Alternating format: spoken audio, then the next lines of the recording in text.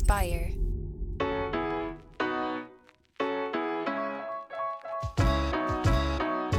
Welcome back to Starting Now. I'm your host, Jeff Saris. This is the show where I talk to entrepreneurs and creatives of all types to reveal the unexpected paths to where they are today.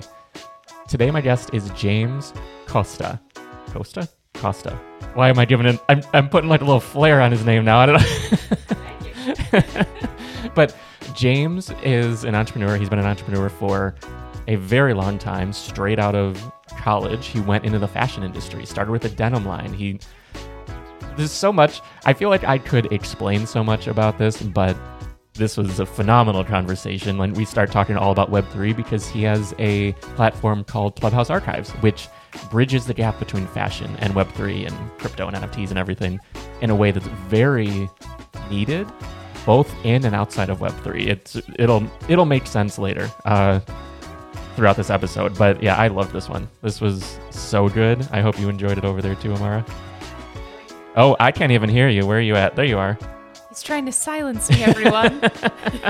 Yeah, especially like your little flourish. Yeah, I know what his name. Yeah, but yeah, that was such a great convo. And like, you're just like, yeah. Well, okay, without further ado, let's dive right in to my conversation with James from Clubhouse Archives. Well, yeah, Web3 and the fashion industry in general, I'm sure keep you on your toes all the time with what you do. Yeah, I mean, absolutely. I've been doing this for 23 years, so it's I've learned to tread water well, but still, Web3 is another layer of challenges that keep you on your toes, that's for sure. Yeah, for sure. So what does today look like? What does a typical day look like for you, maybe? So I'm full-time in Web3. I took the leap several months ago. So if you think about a typical day, I wake up at 5 a.m. every day, sometimes 5:15. It always depends on my 3-year-old son. He's sleeping with my wife and I now, so it's I'm trying to not wake him up because that can be a disaster sometimes. Mm-hmm.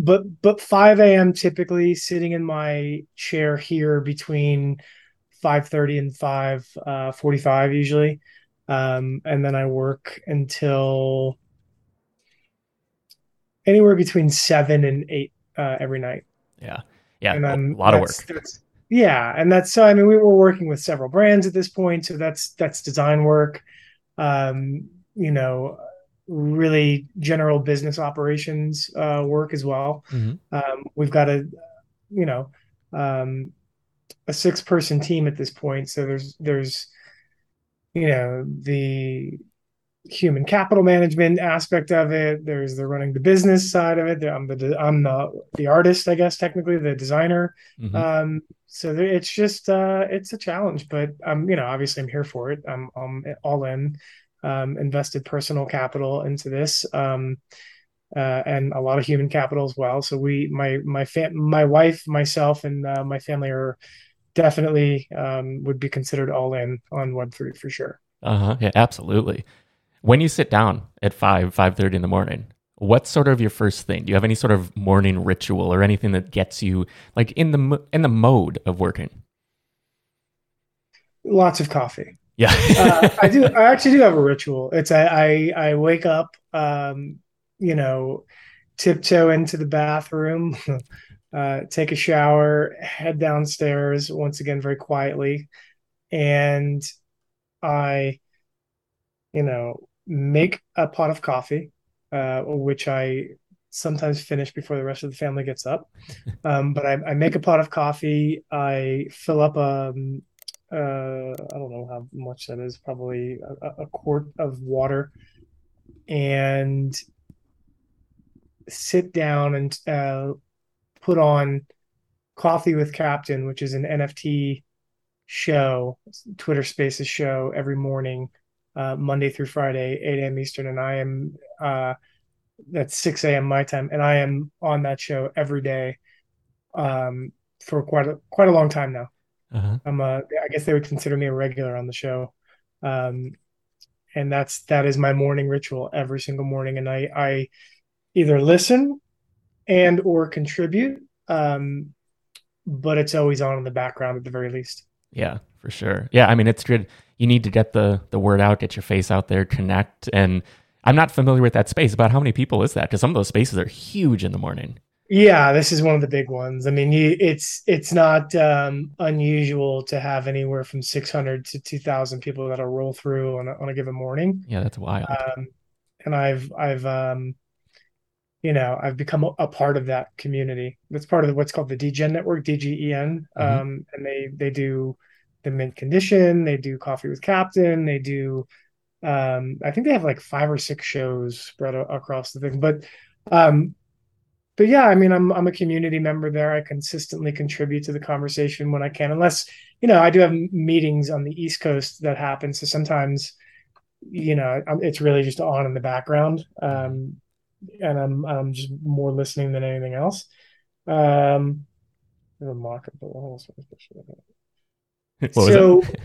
no, sorry, someone's like texting me at the Oh. same time. I've got like several things going on. And that's and that's intentional of the fact that I want to be a part of the community. Like, Mhm. yeah, it's great to definitely get the name and the word out there, and that's part of it. Don't get me wrong, but a majority of it is this is a new technology still, even though I've been doing this since last February. There's still so much to learn in terms of every day is a new adventure. Like every day, some new mint mechanic is coming down the pipeline, or some brand new, you know, technology within the technology, or some creative way that a company has found to use the technology. So staying up to date on all of that in the infancy stages of the tech, I think is super critical. And I'm trying to be a student of the game. Mhm. So, that's I guess that's the why. Yeah. Is there anything like that right now really jumps out to you? Any changes, any recent mint Oh my God. mechanics or anything? Yeah, I mean every day, every day. The QQL thing is really interesting that they're allowing individuals to um, kind of create mints that they can then sell and gain royalties from in perpetuity, since Hmm. they are the creators. That was really interesting to me. And that's QQL?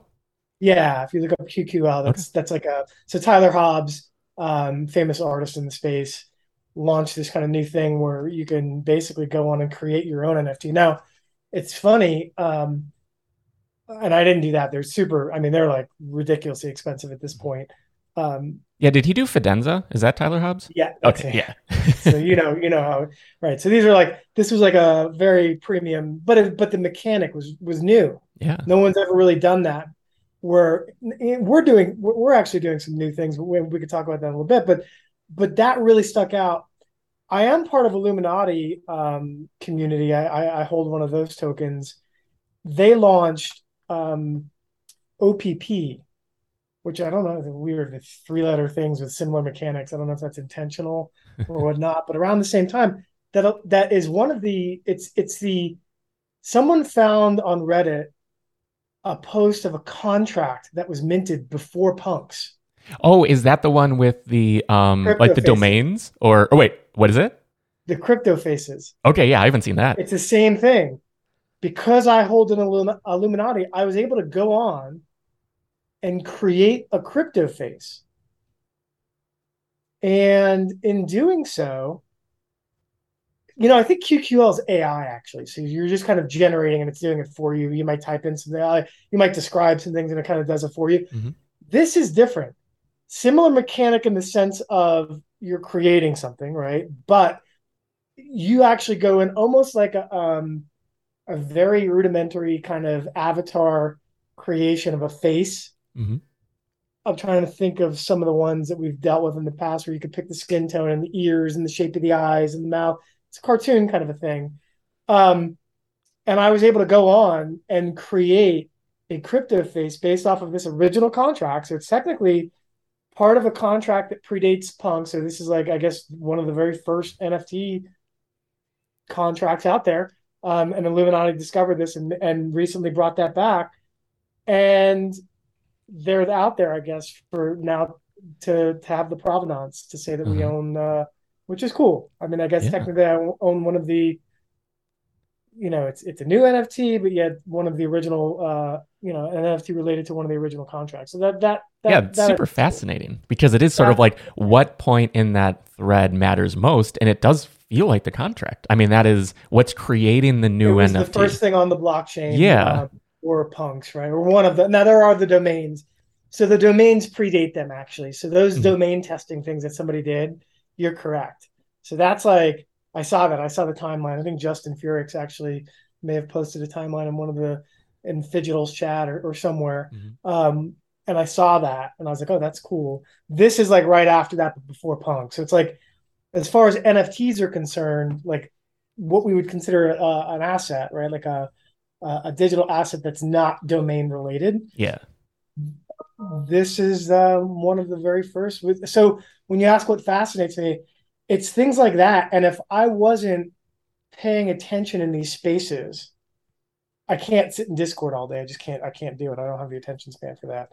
And I help manage ours too. So I wouldn't know. Yeah.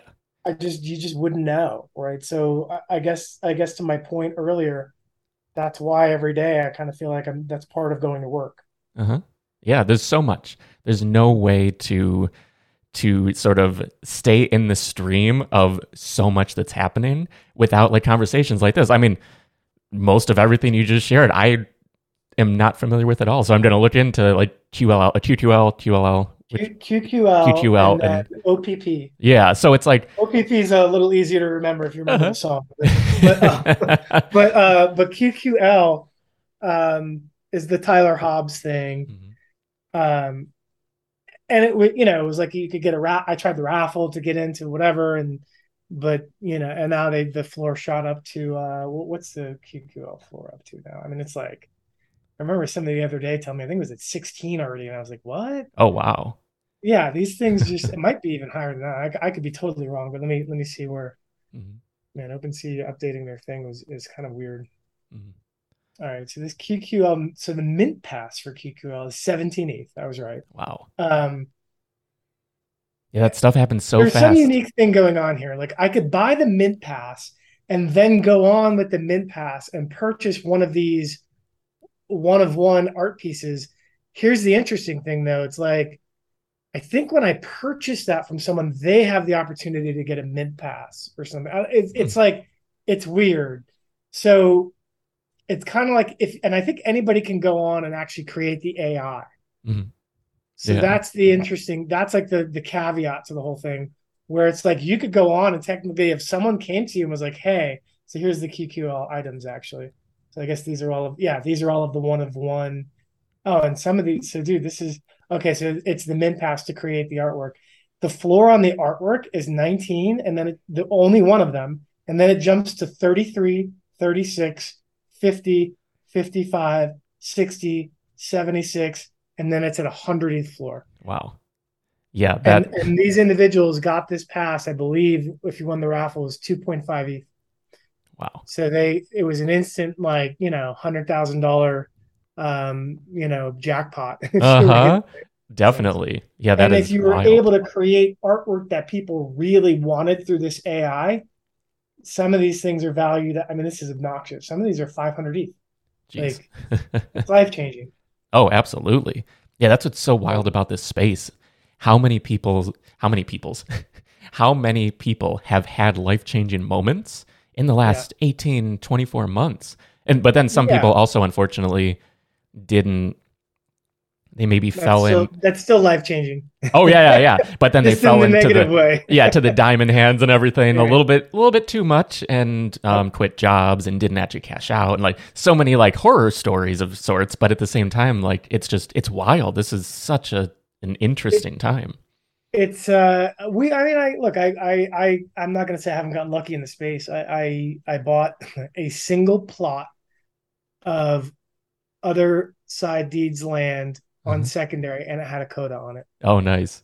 So I got we don't know what that's going to be worth, but I'm not selling that thing until I do know, to be really honest with you, until the game launches and all that stuff. But that could be a big one. I got a Moonbird somewhat early, the day of mint. Nice. Yeah, I mean, I don't know. I think honestly that there's opportunities in the space, but I would personally probably only invest nowadays and things that I know. Like I own a lot of like I have a Rick House.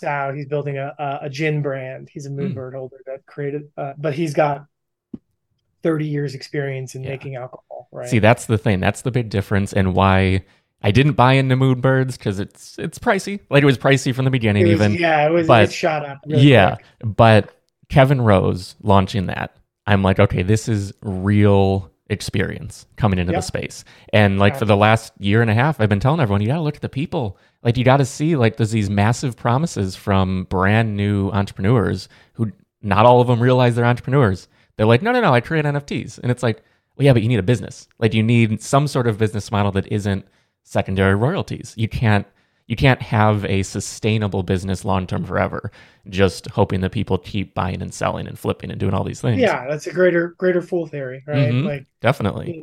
you hope that the person after you is a greater fool than you, and Yeah. you can sell for more. I wasn't interested in really any of that. I bought into Moonbirds because I knew people close to the projects. Mm-hmm. And I was in that space, like I said, coffee in the morning, and they were just talking about it. And Kevin came on, and Ryan came on, and Mm-hmm. I was like, if what they're saying is true, and then I watched within the first hour, and everything they said within that first hour was happening, and I was Oh like, yeah. okay, I need to buy into this, and I did. Probably should have sold it at 40, but didn't. Either way though, But I mean it's a great piece to but it's have and still be a, involved it's still in. a long term, Mm-hmm. probably very valuable asset to have. Yeah. And then the same thing on the Coda. Those things shot up to 40 as well. But once again, I wasn't really interested in necessarily that. I was more interested in the long term value that it would probably provide and probably still will still provide. So, I guess my point I was making before, right now, what I'm looking for, like Aerolore, is a husband and wife team that I think Uh-huh. right? Yeah. I hold one of those passes. I hold Rick House DAO. Welcome Brand is another brand in the space that's building IRL, using IRL experience and IRL utility. So that's really what I'm constant, and that's WELL COME. Um, that's really what I'm looking for today in Colton Rain. I own and their fashion thing.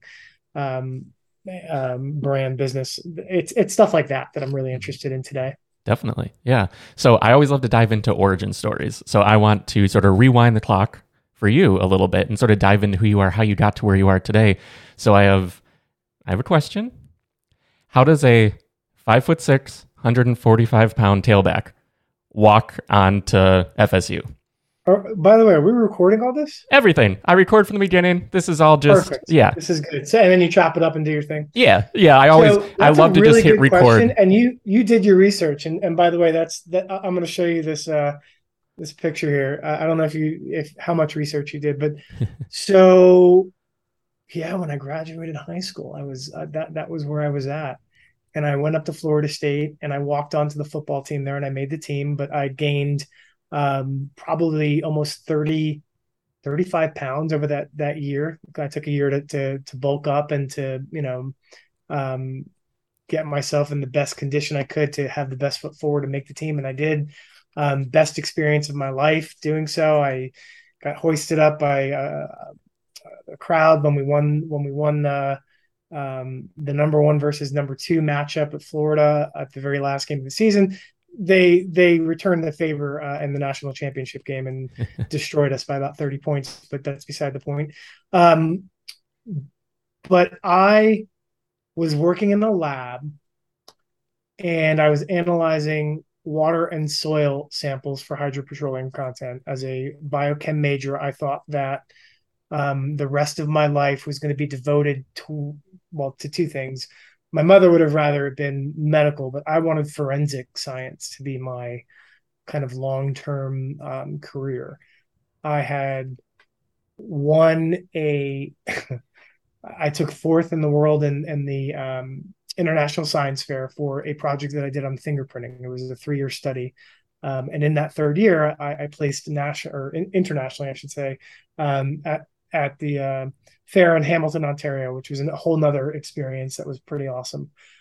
And from that experience, though, I was like, oh, well, this is my calling. Like, obviously, whatever, until I got into a lab and realized that it was the biggest mistake of my life, and I couldn't see myself doing that for the rest of my life. For whatever reason, I think it was the girl I was dating at the time, and she was like pushing me because she kept telling me how fashionable I was, and I was like, that wasn't really. I didn't personally take note of that, or what, nor was it like intentional. Do you know what I'm saying? Mm-hmm. And she's like, "Oh, you should be a designer," and I laughed and whatever, and then I started thinking about it, and I was, I actually thought to myself, I was like, I was always an artist, just as a point of clarification. Before I went to Florida State, and I went there to play football, like that was the reason I went there. I could have went to Savannah College of Art and Design or an art school like that because I was an artist. Mm-hmm. So that was kind of like this dichotomy that I always had growing up.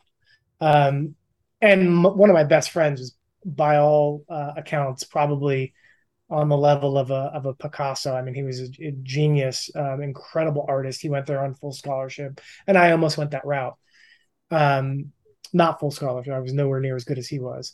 But I always had that side of me. So when she said that, it kind of, turned that side back on. And I thought to myself, well, I could actually see myself designing clothes, and that'd be a lot of fun. I saw that as something I would really enjoy.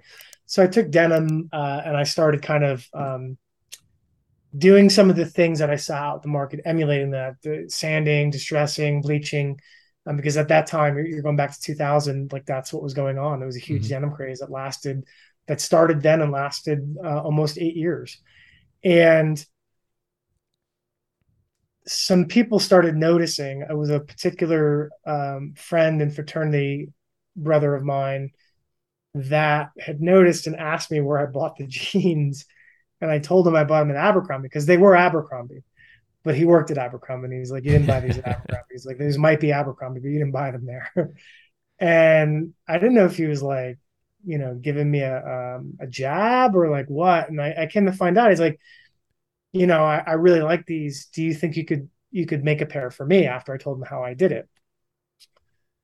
And I was like, all right, well, whatever. So I made a pair for him, using his Abercrombie jeans.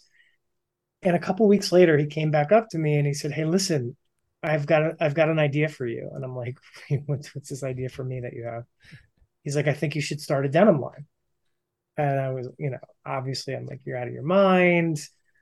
And he said, "No, I'm serious. I've had probably 10 to 15 people come up to me and ask me where they could buy these." And I was like, "That's cool."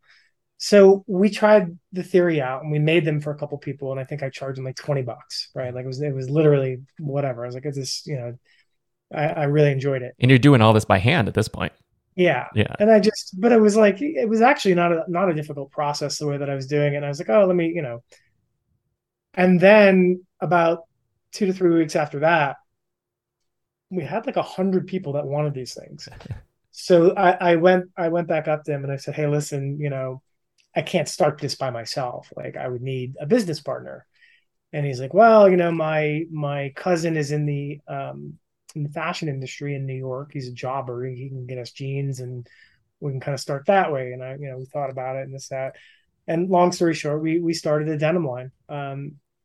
That kicked off a 23-year career where we hired initially consultants. One of the guys was from J. Crew, that he had 40 years with J. Crew and some other brands, designing and developing. Really, he's more of a developer. Mm-hmm. And the developer is the individual that takes the design to the factory through a tech pack and generates a prototype based on those initial specs and that initial design. Okay. He was the first person I met, and he taught me and the team how to be developers, all about fabrics, all about finishes, all about the technical side. So he introduced tech pack work to us and flats and everything else. And we were young and we were also tech savvy. So, we had Illustrator at that point and Mac computers. My other partner that we brought on, he was a graphic design major, and I was like, we're going to need this. This is the future. And so we were making tech packs like on the computer, which was not even the way that really was. That was kind of new at that point because people were still faxing each other. Let's put it that way. Yeah. This is 2000 becoming a thing, right? Yeah. Exactly. And real quick, how did you connect with the person at J. Crew? So through my buddy whose cousin was in the fashion industry, had some connections, and was like, "Hey, I can introduce you to some people," and he did. And then that was one of the consultants, and then the other one actually came from. This was really weird and random. We had a fourth partner. It was the guy I told you that went to SCAD. I brought him on because I'm like, he's just a genius artist, and if we want to do graphics and art, by hand and then translate them into the computer, maybe he could do that for us or make croquis or whatever. He was also in a band. Someone saw him wearing the jeans on stage playing a set in Phoenix at the time. This is where he was already past SCAD and in Phoenix. And, he called me up and said, "Hey, I got this guy that says that he's a consultant and he wants to talk." So he taught us. We had a few different consultants. They taught us everything that we didn't. This wasn't where we came from. Mm-hmm. But when I say we got a master's in development production, I say that because we got it through experience. So what they had us do was, after our first year, we're only a year in, start going to Hong Kong and China, flying over, going to the factories and spending 2, 3, 4 weeks. Sometimes, as it progressed, as the business got bigger, 60 days, I would sometimes be in China. Wow. But in the beginning, 2, 3 weeks, you're in the factories. I didn't speak Chinese. Like, I had no idea what I was doing. But I learned real quick. And in the first 5 years, we became student. We were buying textbooks from the local school bookstore because there was a big fashion program there. So we were getting the same curriculum that they were there, and we within that first 5 years kind of really honed our skills. Yeah. So that's how I got in, and that's how it kind of started to really take off. Yeah. And then go ahead. Was it immediately full time for you? Like, were you like, this is what I'm doing? Well, we went out. So I wrote a business plan. We raised investment. We raised about $180,000, and at that time, that was a decent amount for 3, 20 somethings. Mm-hmm. Yeah, and brand new. You didn't have like the credentials of doing this for years or anything. Right. So we had a good plan. And to make a long story short with that, within 10 years, we were in Saks, Nordstrom. We had about 200 contemporary stores around the country carrying Carpe Denim. That was the name of the line. That eventually became Carpe Clothiers. And we also started an apparel trade show down in Miami Beach called Traffic, Trafik. And through that experience and the denim brand, we, oddly enough, this is the odd thing, we went from not knowing a soul in the contemporary fashion world. When I say contemporary fashion world, think of like, Seven Jeans for All Mankind and Rails Clothing and Faraday brand and some of these kind of contemporary brands now that really make up that premium market, not luxury, right? And not lower price point or off-price goods, I should say, but really that middle premium brands that you go to Bloomingdale's, all those brands, right? You go to Nordstrom and you go to their contemporary section. So we went from not knowing anyone to, after we started the trade show and ran that business for 5 years, and the only reason why that business actually didn't end up succeeding was because of 2008, both businesses. So when the financial crash of 2008 happened, half the retail industry dried up. Okay. So, we had a good business, but we didn't have, a $50 million business that could survive something like that. And the point was, though, is we went from not knowing anybody to actually positioning ourselves in the upper echelons of the industry because all of the brands were coming to us. We had about 300 to 350 brands exhibiting in our trade show. and we were flying buyers in. So now all of the buyers and all of the brands are seeing us as the owners of this show kind of run it. And it opened up so many doors. So through the brand and that experience, I literally was like, well, I'm going to move to New York after it crashed out and we kind of closed that business down. I'm like, I'm going to move to New York and I'm just going to chill for, 3 to 6 months and figure out what I want to do. And that's when I met Jax New York. And that was where I became the design director of that company. And he had me doing exactly what I was doing for Carpe, which was creating the designs, generating the tech packs, taking the tech packs to the factories. Except this time it was China, India, Italy. I was going to Japan. I was all over the world. And I did that for that business. And in between that, I actually consulted for a couple other brands to do some things. And, part of the story of our 10-year journey was we also produced for the Cartoon Network, which was a Turner company, Rowdy Collection, which was Dallas Austin. He's a famous producer. He did Usher and TLC and a few others. But he had a clothing brand. And then a bunch of other smaller clients that we had. So we had a consulting business, we had the trade show, we had this brand. Then I went to New York and worked for Jax New York, and everything kind of changed for me then. Because now I was, at the time when I first entered, it was a $20 million business, and he put a challenge on day one, sat us all at a table, and he's like, we need to be a $40 million business by this time next year. And we were, which was crazy. And then by the time we left, as I was exiting. Or wait, real quick though, how does that happen? How does that happen basically Costco. overnight? So I was in charge initially of he was bringing me in for sales of a particular line that he was knocking one of my my line off, right? The old Carpe line. And when I saw it, I was like, ooh, this is not a good knockoff, first off. And I told him on day one, I'm like, I'm going to have a problem selling this for you. And he's like, well, I don't know what to do, hearing you say that. And I said, let me take a crack at designing some of this for you. And I did. And so on the first trade show, we sold more shirts per unit. And he was primarily a shirt business at that point. Okay. Jax New York, before we launched the full collection. I sold more shirts with the little line that I developed than he had in this whole line. And he came to me the next day after the show and he said, I want you to design, to design everything for us.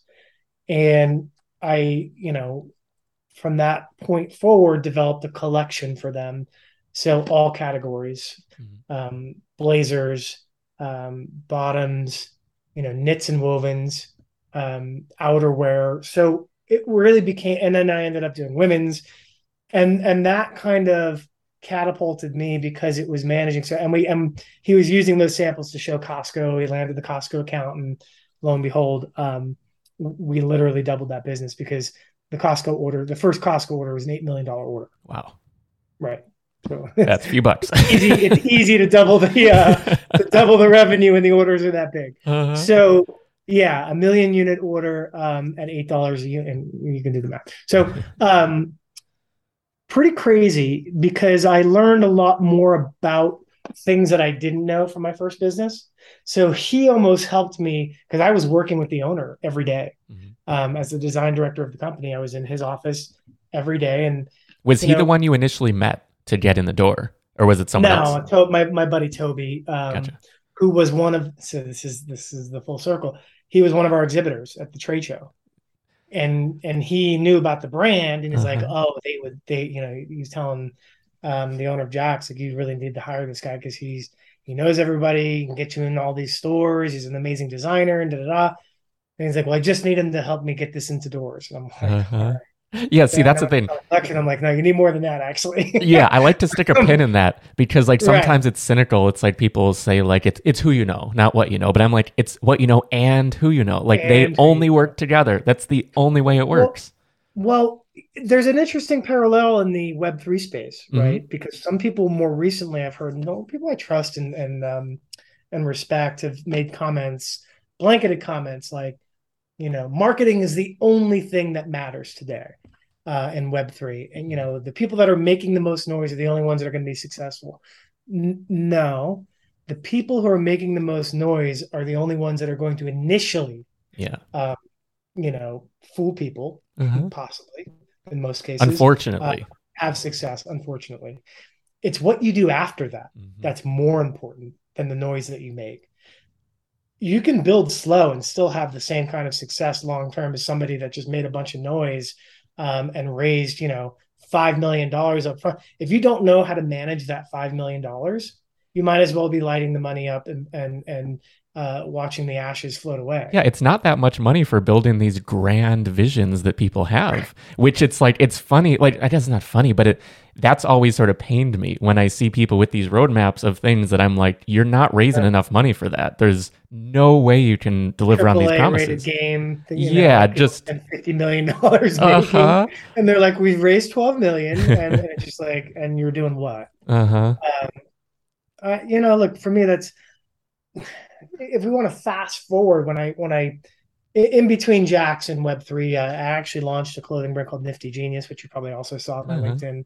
How did you connect with Jared Cook? How did that come about? Man, you really did your research. Oh, no, I like to know, because this is the whole point of this show, is to dive into you and your origin story and showcase it. And I want to tell as many stories as possible, only because I think it's valuable for the listener. They might be like, I'm in this similar position, or I've had these inclinations, or whatever it is. And I just think it's valuable for everyone just to see the journey, because it's not overnight. Like, this is everyday grinding, working, building your skills, your network, all of it over decades now. Yeah, absolutely. I mean, and so to answer your question, and I love this, actually, I love the format of this. Jared didn't find me. Jared's partner found me. One of our partners, who would eventually become my partner, worked for him in a variety of ways. As an NFL player, Jared had a very good knack for entrepreneurship and business. He's a very smart guy, and he had his investments kind of spread out across various industries, also wisely. And one of the industries that I think he was a merchandising major. I forget if he's got a merch degree. I think that's what he holds. He had that, and he wanted to eventually create his own brand, and he came up with the name Nifty Genius. And that partner had found me at Jaxx, and through conversation, he said, hey, we'd love to just chat. We'd love to understand where you're at and what you want to do in the future, and if there's any opportunities, we can explore them. And don't get me wrong, I love Jaxx. I put my heart and soul into that company. I think in the end, the owner and I just had a disagreement with what that equated to, and where my future there, or at least the path to getting to where I saw myself within the company, which probably could have inevitably been either at the very top, or near the top, was I think where he was trying to groom me to be. I just felt like it was going to be a really super long time, and once again just had some disagreements. So that opened the door to that conversation to happen. And I had that conversation, and I was very candid with Jared at the time. And I said, look, if we're going to do this, let me put a plan together and tell you what it's going to look like. And, we went back and forth on things and kind of settled on a place to start. And we did.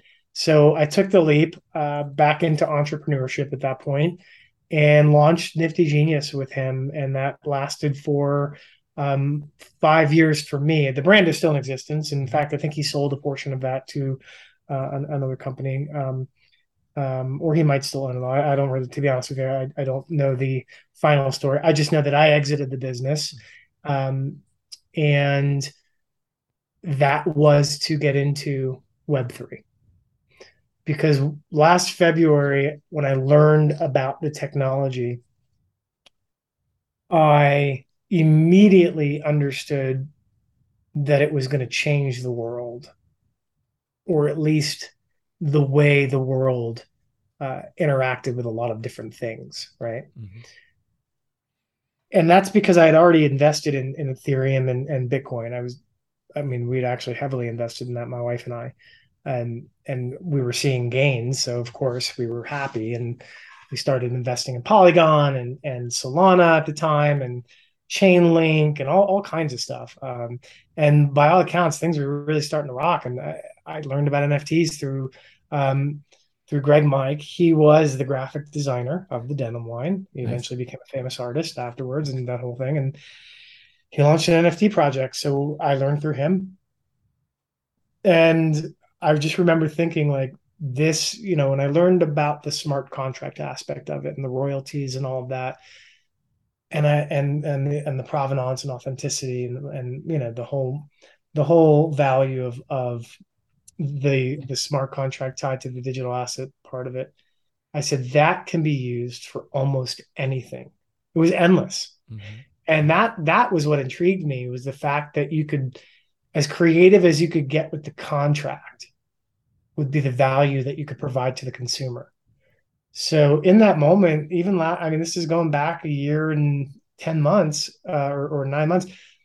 I remember thinking to myself, I want to do an apparel brand in this space.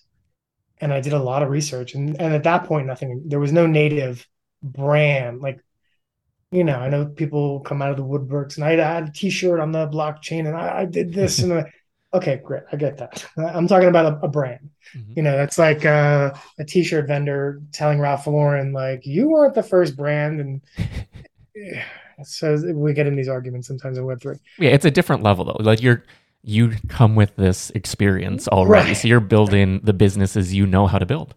There was no fashion business. Yeah, That's another way to put it. Mm-hmm. Right? Brand can be an interpretive word that's contextual. There was no apparel business that had planted their flag in Web3 as a native Web3 brand, right? I did see some people at that time. I think H&M actually at that time was doing something, and I hear all of the time. I learn of things that people were actually doing a long time ago, but these are just dipping their toe. They're trying this, they're trying that, and I was like, no, I want to be Web3's brand. So like a brand that almost represented the space itself. And that was kind of the concept that I needed to really develop. So I took 6 months to write a business plan and develop a model. And I knew that it couldn't just be a clothing line. It had to be more than that. And the use of the technology is definitely a step in that direction. But what did all that mean? So we developed a brand that I had a few concepts that I liked. There was, in Web2, there was membership brands that kind of came Mm-hmm. about. There was Supreme that had its exclusivity. There were some other brands that if you kind of bought into the brand, you had some perks. And I'm like, I like that. And I think that's very Web3. So this was always about a membership NFT. And I just had to figure out, well, what in the heck are people going to get for the membership? And the first thing I wanted was the physical good, which sounds odd to people at the time in the space because it wasn't really about that. But that's always for me what it was about, because it's all I know. I'm like, how can you not get the physical good and call yourself a clothing brand? Because there were fashion projects that were doing digital marketplaces and things like that. But once again, just not a solidified brand to kind of represent the space. And that's all I ever wanted to be. So that was the first thing, right? You buy our NFT, you get the physical good. Mm-hmm. That was the base of the model. And what else could we get with this membership pass? Well, we wanted to also grant the ability to have access to events, right? So if you hold a pass, you get access to events. If you hold a pass, you get a discount on all of the goods, right? So then now there's that kind of exclusivity factor of like, I'm going to get something more than an individual that doesn't hold a pass. And then I really started to understand that royalties and all of these things were sought after, kind of almost like a holy grail of how do we give back to and the whole securities issue baffled me. And I struggled with being able to figure that part of it out until I spoke to someone. It was a lawyer and then another individual who was an advisor, a VC advisor. And they said, well, you said that you want your community to participate in the brand, because that was the other part that I haven't mentioned yet, is I wanted every holder to have a say in the product development process. that was the membership part kind of like taken to the next level. Mm-hmm. Was okay, it's cool to have a membership and to just have access, but what if they actually had a vote and like, should we do this in indigo? Should this be black and white? Should this be evergreen and white?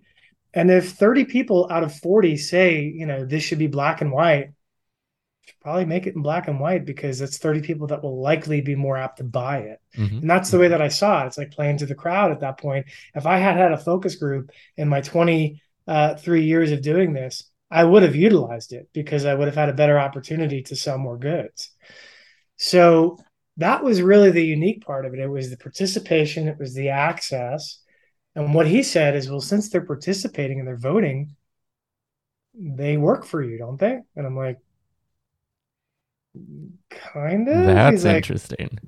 That's actually exactly what I said to him. Yeah. I was like, that's an interesting. He goes, why don't you make them sign 1099s and they'll be independent contract agreements?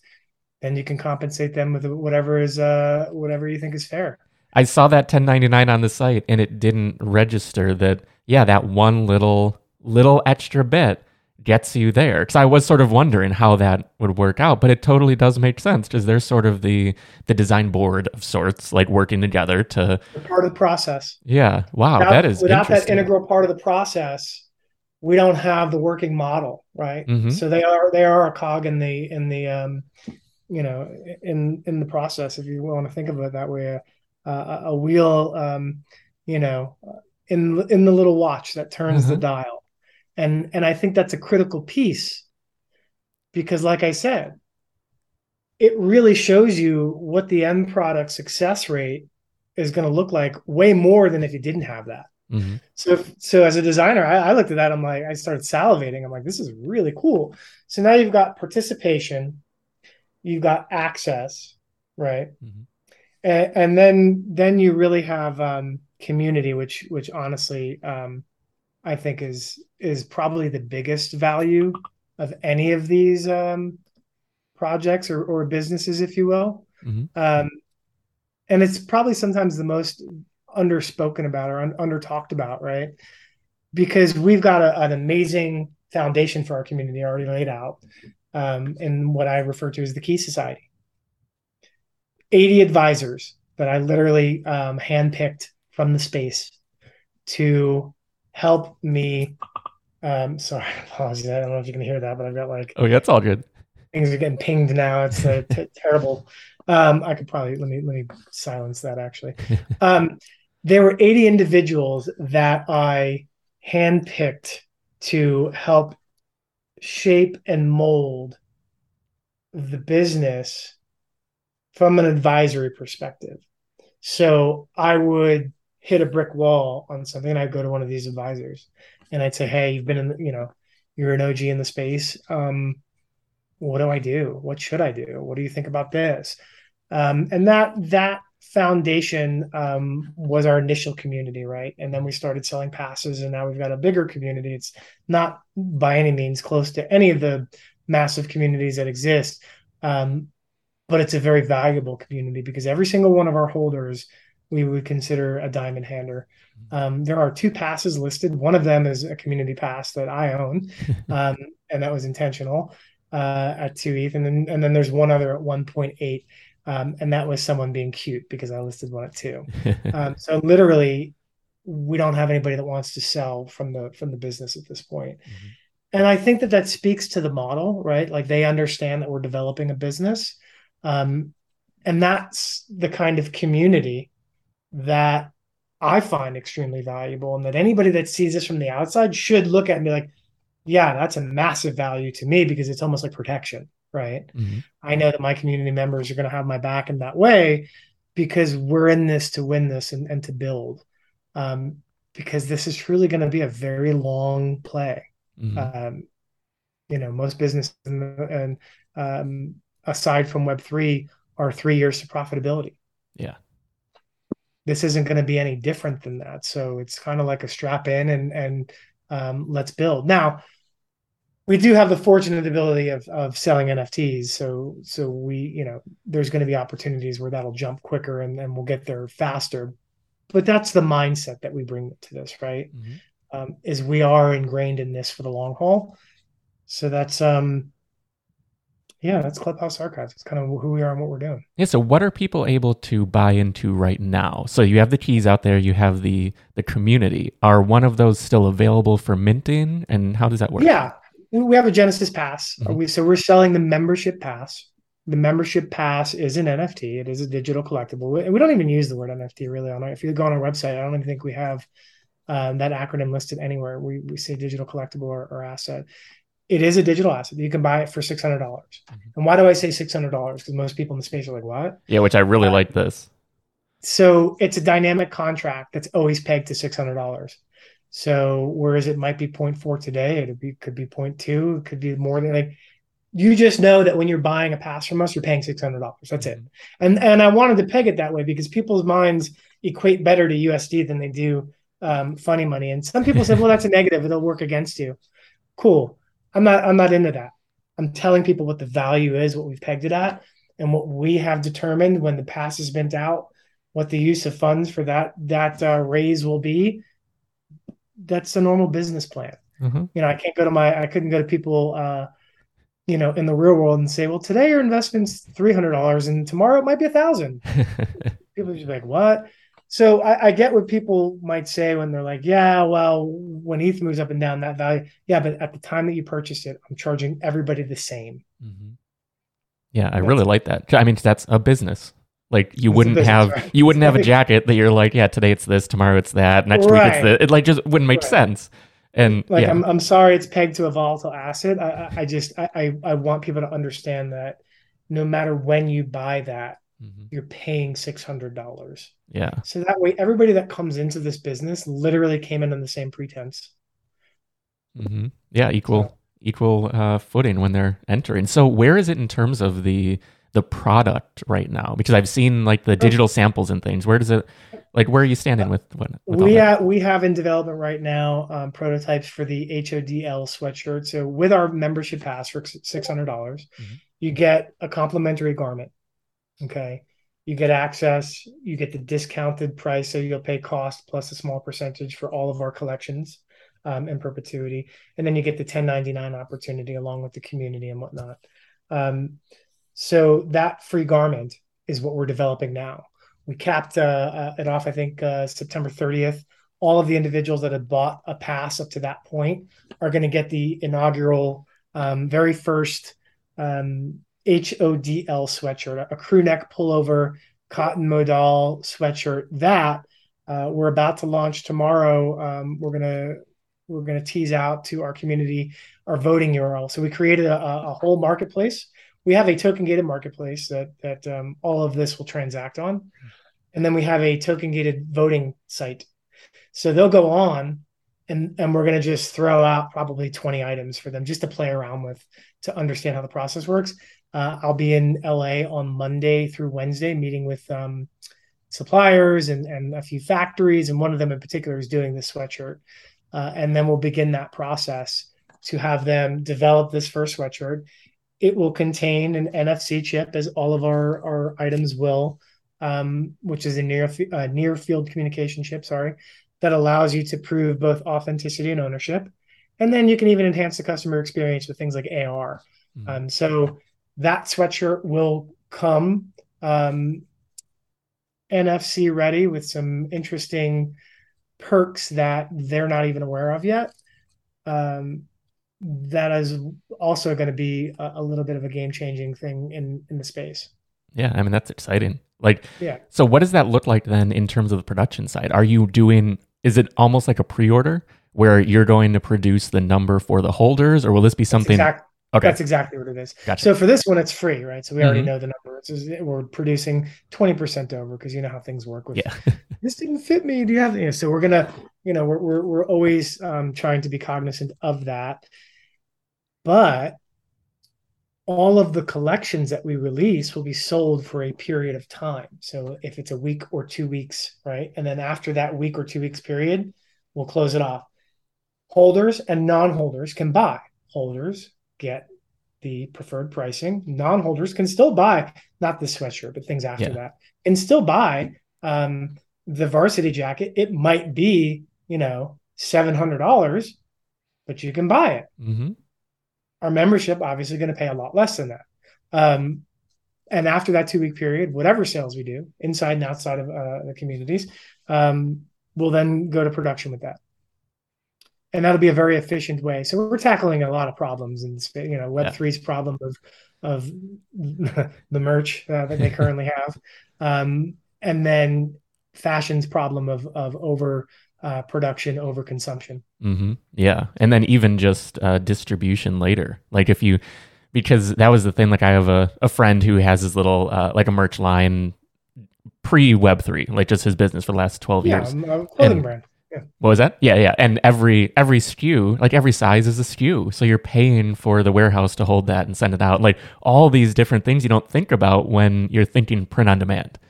If it gets put on the shelf, so the way 3PLs work, and we worked with a 3PL. And what's 3PL?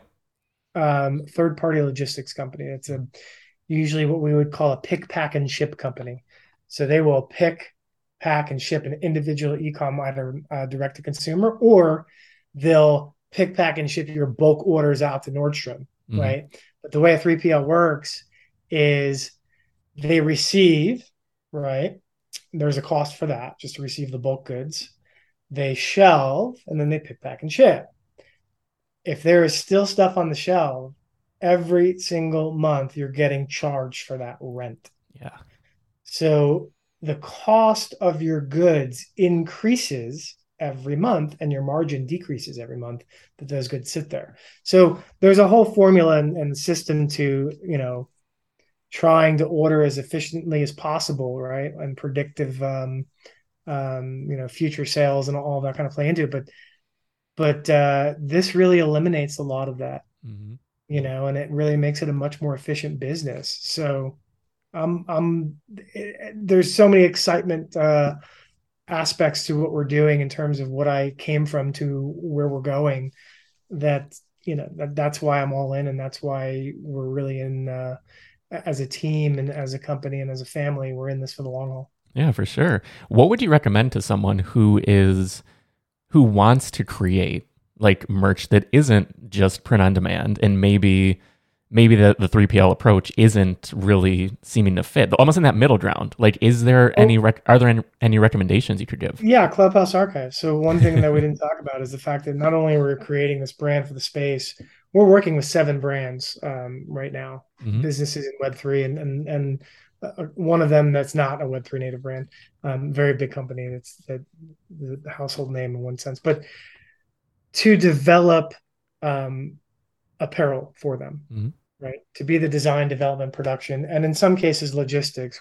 Trust me, that's not really going to be part of our business model, but to kind of help these companies get off the ground, we can make the connections and help them get it in the right place. But we would also suggest the business model that we have, right? We sell these things. And in some cases, they don't want to do that. They want to order in bulk, and just because they have the membership there to do it. But others are like, oh, that's great. So my suggestion is reach out, because our door is always open. That's part of the model of who we are and what we do. And that's how we're going to grow this business out. And all that kind of goes back and benefits the holders. Yeah, it's funny because this conversation is happening at a perfect time, because as an artist I'm working with, like I do development, brand development, physical, like code development, business strategy and everything. I'm working with an artist who is designing a bunch of apparel that goes in his NFT, and he wants to go for that high end, not fashion, but like streetwear. So it is like the it's screen print and embroidery and all this stuff. So this conversation is actually at a perfect time. So I was just talking to him last night about this. So it's we'll definitely have to chat soon. Is there a size or a like for someone to work with Clubhouse? Do you there's no minimum requirement of like size of the business. So we work with brands big and small. We do try to pick and choose things that make sense for obviously the company, but we're in the beginning stages of this, so I would love to talk to we're all here, we're here for the people of web. It's not available. You know what I'm saying? Now obviously if they're like, I want to make one t-shirt and I want to do 3 pieces, it's like, well, but people that are trying to create legit, it sounds like he's designing and he wants to create a brand. Think of us as infrastructure in the space. Yeah, which is so needed across the board, whether it's Web3, whether it's just traditional Web 2. Like that is like you're filling a need that, like the more we talk, the more I sort of learn about this. I'm like, this really does feel like a need that goes beyond Web 3 to a degree that I hadn't really considered until we started chatting. Yeah, because we're looking to service those individuals like your friend that are looking to create a brand, but don't know how to do it. Yeah, and we can be that conduit of education to help them really bring those concepts to life, and that's what he will ultimately, I'm sure, wants to do. So I look forward to that connection, and I do appreciate that, by the way. Oh yeah, I appreciate you. And I'm just curious, Clubhouse Archives, where did the name come from? Oh, great question. So Clubhouse Archives really came from my kind of DNA, if you will, in terms of who I am and how I designed over the past 23 years. I have always been a golfer. Actually, I've always been an athlete, to be really honest. At one point, I was playing, I think, 5 different sports that I would always just roll into the next one, and that cycled for a number of years. Unfortunately, golf wasn't one of them that I did like at the higher level, but it was the one that I actually loved the most. So it's kind of weird. It just didn't seem like it was the one that was going to get me to where I wanted to be. But I always loved kind of traditional sportswear that had a little bit of an edge or a twist to it. So when Ralph Lauren Rugby came about, I looked at that brand. I'm like, that is the coolest thing I've ever seen. Love it. Love the heritage look. And by all accounts, that became kind of a cultural movement, and like streetwear mixed in with that. And that became a thing. And I latched onto that because I'm like, this is really awesome. So I thought of Clubhouse Archives by saying, if you went back in the archives of all of the old clubhouses, and every sport has a clubhouse for the most part, and pulled garments out of the back closet that they had, from periods of time, and updated those. That was the initial concept. And the other part of that is not just the athletic side, but the pieces in time that also represented the spectators. Because that's what sportswear really means. I don't know if people sometimes get that confused. They think sportswear and they're like, gym shorts. And no, sportswear really came from the things you wore when you went to go watch sports. And people used to get really dressed up. So that's where the term sportswear comes from. So people, when they think that, they think they're going to buy, a pair of gym shorts or something, like I said, and that's inevitably not the case. It's a bit of a misnomer. Yeah, definitely. Yeah, I love that. That really brings it together so well. And like looking at, you have the I don't know, Letterman's jacket. I don't know the exact varsity jacket. Varsity jacket. Yeah, which is like something I saw there, and it totally, as soon as you said that, all those threads just sort of fit together in my brain. Right. Yeah.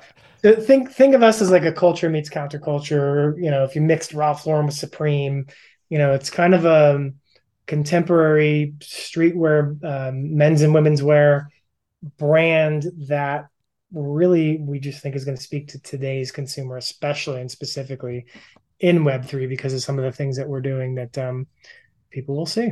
Yeah, for sure. Well, this is exciting. I really appreciate you taking the time out of your day. I know you're very busy with all this, but where should we send people to dive in and learn more? Yeah, good question. www.theclubhousearchives.com will get you to our site. At Clubhouse Arc NFT will get you to our Twitter. And from both of those, you'll be able to reach the minting site if you wanted to mint a Genesis Pass. It would teach you and inform you of everything about the brand that we discussed today and more. Obviously, there was things we didn't touch on. Yeah, it'll hopefully answer any questions that you might have looming after all that. So everything is there. I appreciate that question again, by the way. Oh yeah, and I appreciate you. This has been awesome and so enlightening, like so inspirational too. I love your drive and the story, just the journey. Like when you're talking about the denim, I kept thinking about How to Make It in America. It was an HBO show in the early 2000s. Same sort of hustling in New York kind of vibe. It was on a denim line. Yeah. So, and it was on two or three young guys that were together. Uh-huh. Somebody told me that loosely came from a meeting of me and my partners. I'm not even kidding. 'Cause at one point we were all in New York, and this predates that by a long time, by like five or 6 years. That's hilarious. So like you could be the inspiration for that TV show. Could have been. That Yeah. was one of the stories. Uh-huh. I didn't necessarily believe it based on the way it was told to me. But I may or may not have mentioned this. We had a connection to Turner Networks.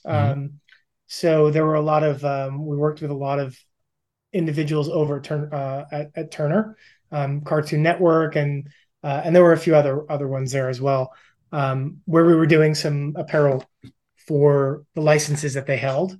And it kind of, the dots kind of connected, but I was like, I don't know. I don't believe that. But that spark, like it could have very well been that spark where they're like, there's a story here. He was convincing in his argument, but I think he might have had one too many Jack Daniels that night. So who knows? Either way, I loved it. There are parallels there for sure because I loved that show. It was just that entrepreneurial drive and focus. Like, I'm not going to lose. I'm going to figure this out. And it's been a while since I watched it, so I don't want to. I don't want to predict too much. When I watched the show, I actually thought that in the back of my mind. So when he brought it up, I was like, oh, yeah. I create a conspiracy theory in my head. But that was a theory that someone said that they had very good information on, but we'll kind of leave it at that as just a theory. I messed up that transition just a little bit. Okay. Well, anyway, don't you laugh at me. So I want to thank James. It's a clusterfuck. So this is why this is nice having you here, because I would have just started over, but now this is staying in. I want to thank James for joining me on this episode. This was such a great conversation. I love his story. I love that he may have actually inspired the show, How to Make It in America, and that just sort of happened at the end there. I had no expectation of that, but it truly feels like that. But anyway, such a great conversation. Be sure to go to theclubhousearchives.com. That was the website, wasn't it? Now I'm like, I am just a mess right now. Your camera just died too. Did it really? Yeah. So you have to talk over it. This is amazing. Cameras are like, wrap it This up. is amazing. Okay, so do your great. outro this I am. I'm over here. Hello. That is such a great camera. Or wait, no, we can go to this camera. Oh, yeah. No. Okay, so this was a great conversation. This has been fun. We're just going to cut it here. Definitely check out everything that he's up to. Check out the Clubhouse Archives on Twitter. The links will be in the description. Thank you for laughing at me over there. Thank you, James, for your time. This is so much fun. But with that, we're going to get out of here. This is Starting Now. I'm Jeff Saris. That's Amar Andrew. We'll see you next time. Bye. With the snort. Oh, that should be my new apparel line.